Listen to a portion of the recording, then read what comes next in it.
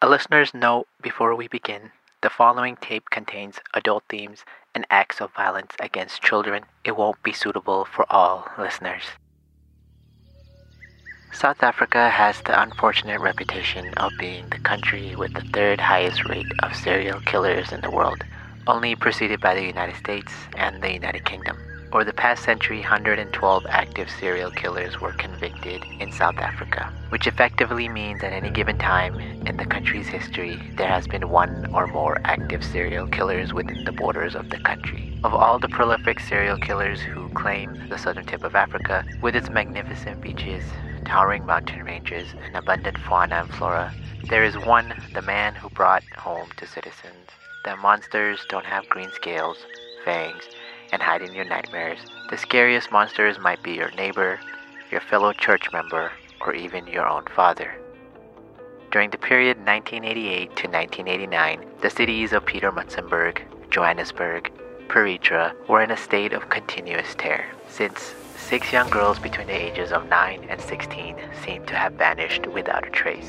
Police launched a frantic search, but due to the lack of information and evidence, the missing girls seemed to have disappeared like the mist before the sun.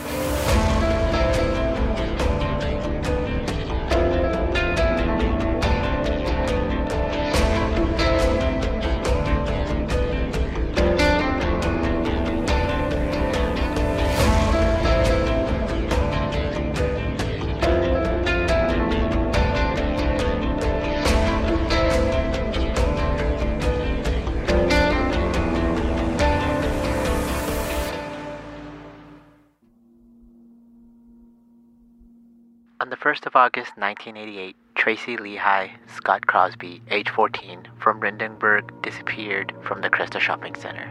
She was last seen entering a Volkswagen Beetle, but no other information was available. Her brother, who originally would have accompanied her, would struggle with his choice not to join her for many years afterwards, and in a bizarre twist, he was later convicted of beating a farm worker unconscious and then throwing the limp man's body to the lions to feed on. The conviction was later overturned, but Tracy's brother was just one of the unknown victims whose lives were scarred by an evil that would leave more questions than answers in its wave of terror. On 22nd December 1988, 12-year-old Fiona Harvey from Pietermaritzburg disappeared on her way to the corner shop to buy some milk for her mother. Witnesses would recall a white truck with Van Rooyen building contractors written on the side of the vehicle. Police would not immediately relate the abduction to the cases in Pretoria and the surrounding area, but it would later emerge that the suspect spent time not only in Gauteng, but also the coastal resorts of KwaZulu-Natal. Sadly, she was one of the 6 girls who disappeared and whose bodies were never found. The only clue to what might have happened to Fiona was a witness seeing the pickup truck with the company logo.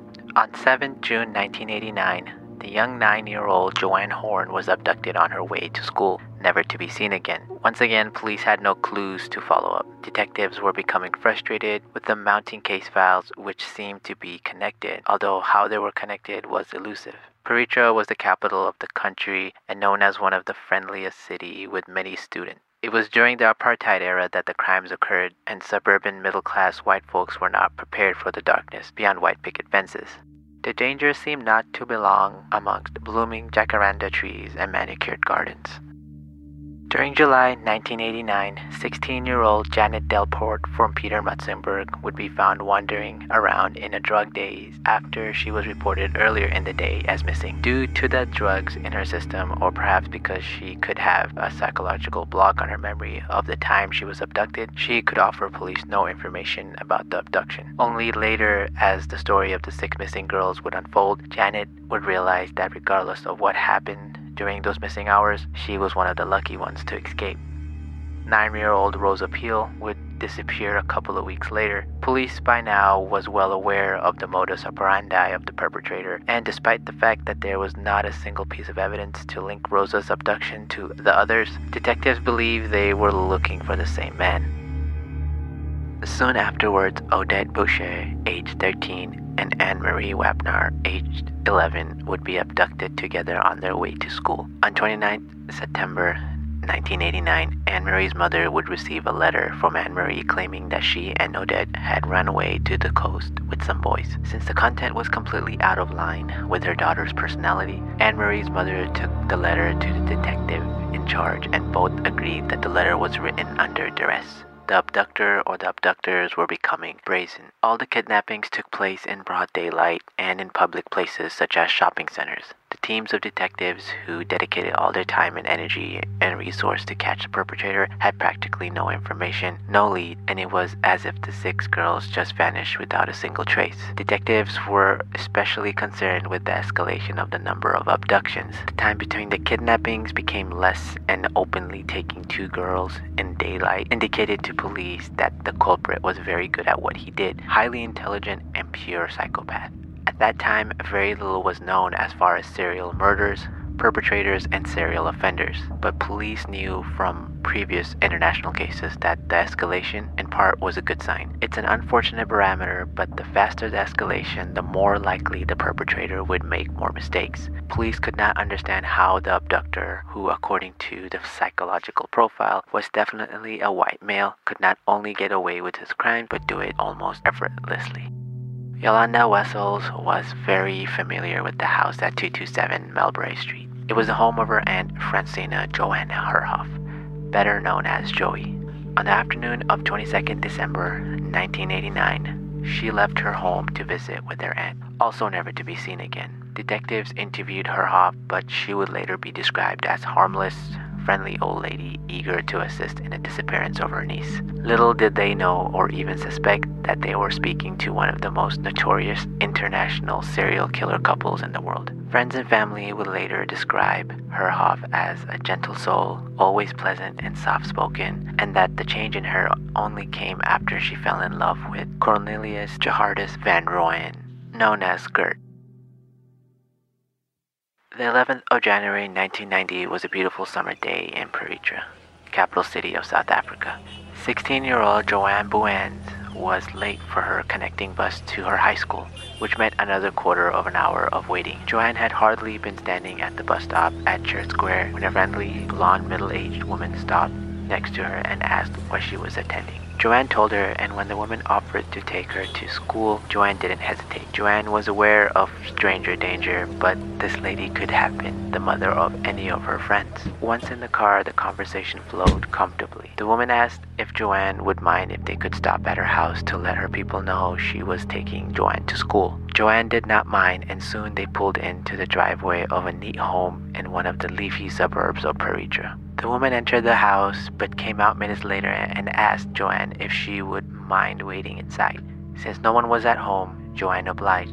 Once inside, she noted how tidy the house was. Most of the doors in the house were closed, but she saw school uniforms from different schools on the bed and asked the woman who the clothes belonged to. Herhoff told Joanne the uniforms belonged to her children, and she was planning on donating the items. Once in the master bedroom, Joanne turned around to find Herhoff had vanished, and instead, the menacing figure of a man who she later described as having devilish eyes was grabbing her and forcing her to kiss him. Utterly shocked and repulsed, Joanne fought back. The man, who would later be identified as Gert van Rooyen, punched her in her face, and by the time Joanne had regained focus, she found that she was staring down the barrel of a gun. As Van Rooyen lifted her from the bed with a headlock, Herhoff entered with a handful of pills, stockings, handcuffs, tape, and a glass of water. The magnitude of her situation and the realization that this kind woman was not going to help her hit her at once. Joanne was forced to drink the tablet. She was tied up and gagged,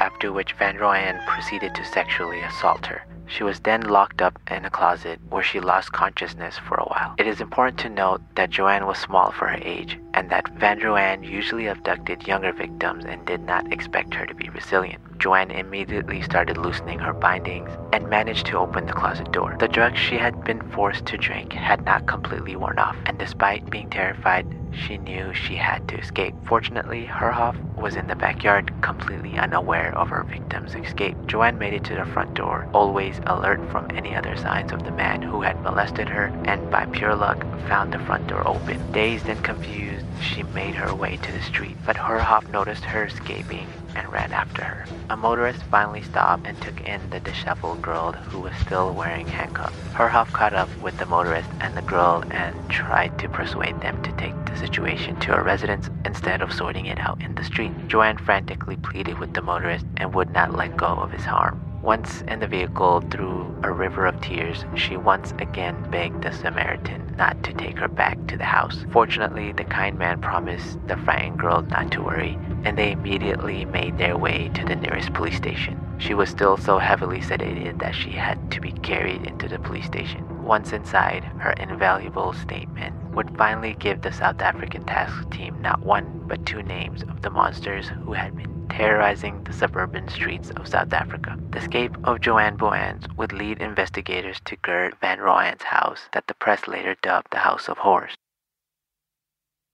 Immediately after getting the statement, the task team headed for the house that Joanne identified, but their suspects, who by now have been identified as Joey Herhoff and Gert Van Rooyen, had clearly made a run for it. Apart from agreeing to maintain surveillance on the residence, a massive manhunt started on 11 January 1990. According to the statement of Amor, Herhoff's daughter, she and her husband had just returned home on 13 January 1990 after visiting family in Klerksdorp. They found the window near the front door had been broken, and Amor and her husband proceeded to enter the house. Van Rooyen and Herhoff had appeared from the main bedroom, clearly half asleep. Through the ramblings, Amor could figure out that her mother and her mother's lover had kidnapped a child for ransom and that the child had escaped. Amor had no idea how dark the truth would eventually be, despite the fact that their only connection to the crime was that Amor was related to one of the suspects. It would cost her husband his job and caused them not only to lose everything they had worked for, but also caused an entire community to blame and resent the couple. She would later write a book about her life and tremendous abuse she had suffered under her mother, Joey.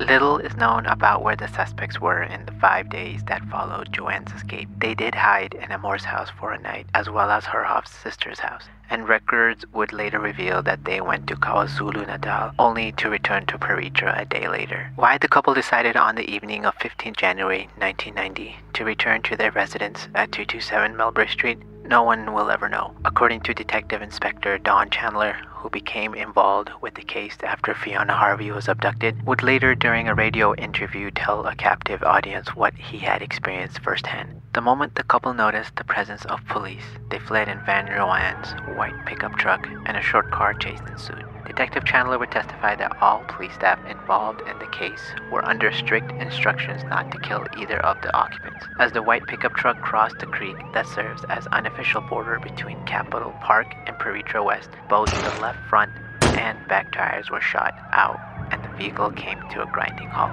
Detective Chandler witnessed Van Rooyen pulling Herhoff's head down to the gear lever and saw that a shot was fired. Van Rooyen's door was locked, and before any of the police officers involved could act, he shot himself. Van Rooyen and Herhoff, according to a last will and testament found at their home, decided to make a suicide pact. Detective Chandler would later admit that he played the events that followed over and over in his head, as he realized neither of them could ever be held accountable for the devastation they caused. After their deaths, the truth about the missing girls will never be known, and their families will be denied closure. At 227 Melbury Street, police started collecting forensic evidence. Odette's perfect pin and Anne-Marie's school bag, as well as her address, would be found hidden under a carpet. The stationery on which the so-called letters of the missing girls had been written was also found. Still, despite turning the garden and house upside down in their search, no remains of the girls would be found. In May 1990, ABSA Bank donated Van Rooyen's property to the police, and the forensic team would systematically comb through every inch of the property, but hardly any new evidence surfaced.